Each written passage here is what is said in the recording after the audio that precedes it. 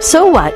Now What? By Julie Benetti is a production of EI Alliance, copyright 2022.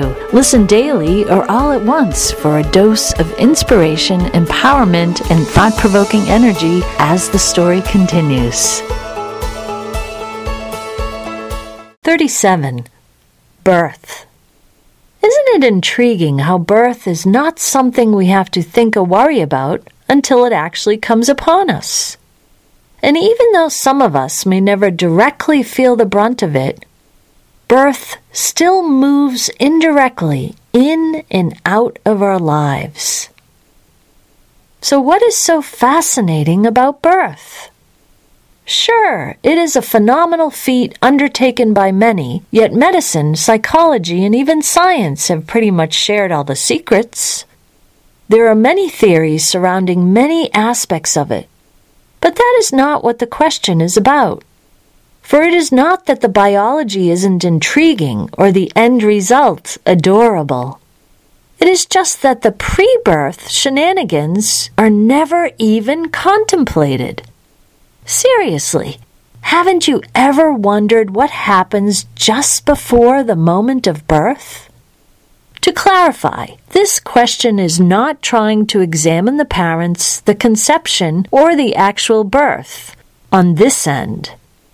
Instead, the question implies that you can believe there is something more to life and death and existence here.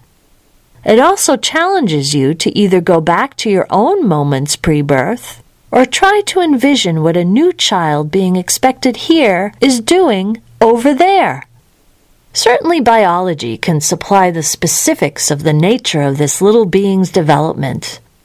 And philosophy can project about its soul and religion about its spirit.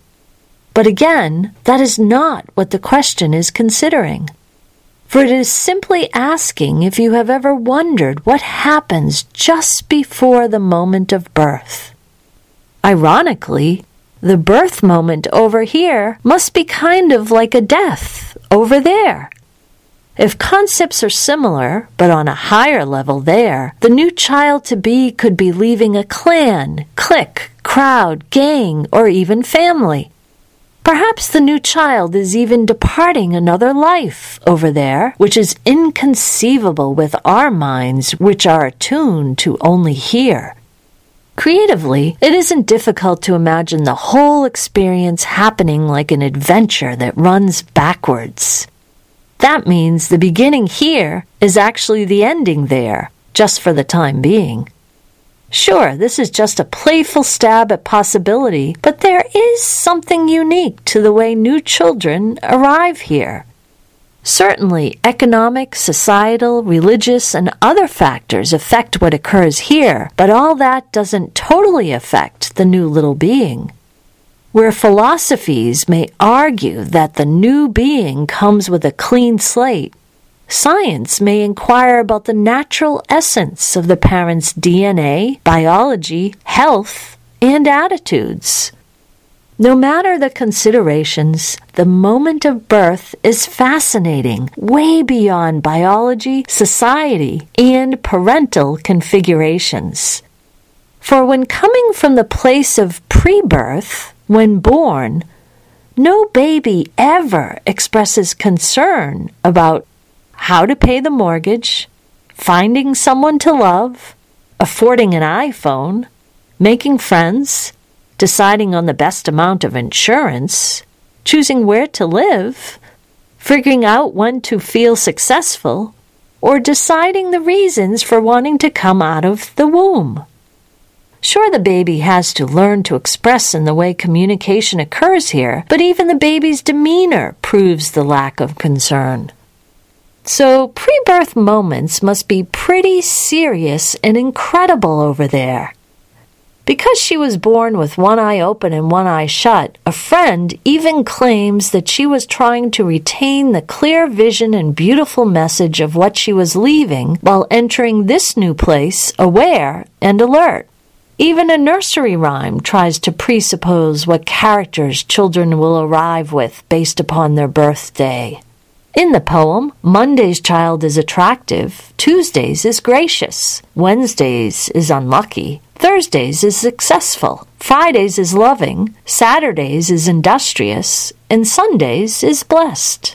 Focusing upon the same considerations for a child's attitude, astrology and the planets have Monday and the moon with sensitivity, Tuesday and Mars with movement, Wednesday and Mercury with thinking, Thursday and Jupiter with travel, Friday and Venus with loving, Saturday and Saturn with responsibility, and Sunday and the Sun with wisdom. Are these associations all a product of pre-birth celebrations and rituals here, or do they originate from something more planned over there? One can only wonder if when coming from over there the child is excited and grateful for the gift of life here. Maybe there is also trepidation or some other kind of sentiment not experienced here about being aware that the purpose of the journey may be forgotten once here. For here it is common knowledge that the birthday celebration means a lot for some and nothing for others, even though it is a celebration of energy that is authentically that person's. Neither the number nor the year really mean anything. So why would a pre-birth supposition even be a focus, especially when memory fails to recall that we are infinite beings with nothing to fear?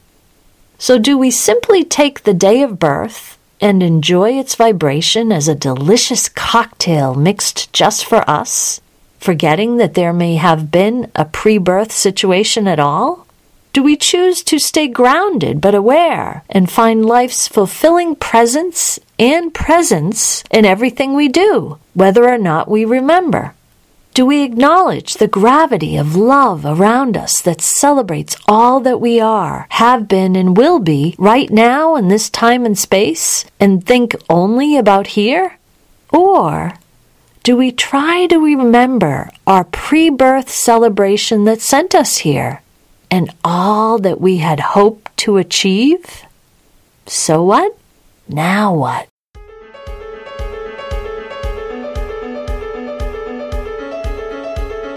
Until next time, thank you to Pixabay and Zakhar Valaha for motivational, inspiring piano music for the intro and exit.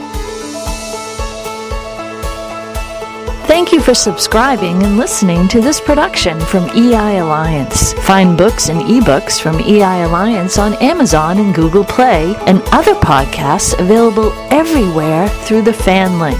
Follow along or catch up with the tale of So What, Now What on Kindle Vella as well. Find out more from the link in the bio. Think differently. It's time. So what? Now what?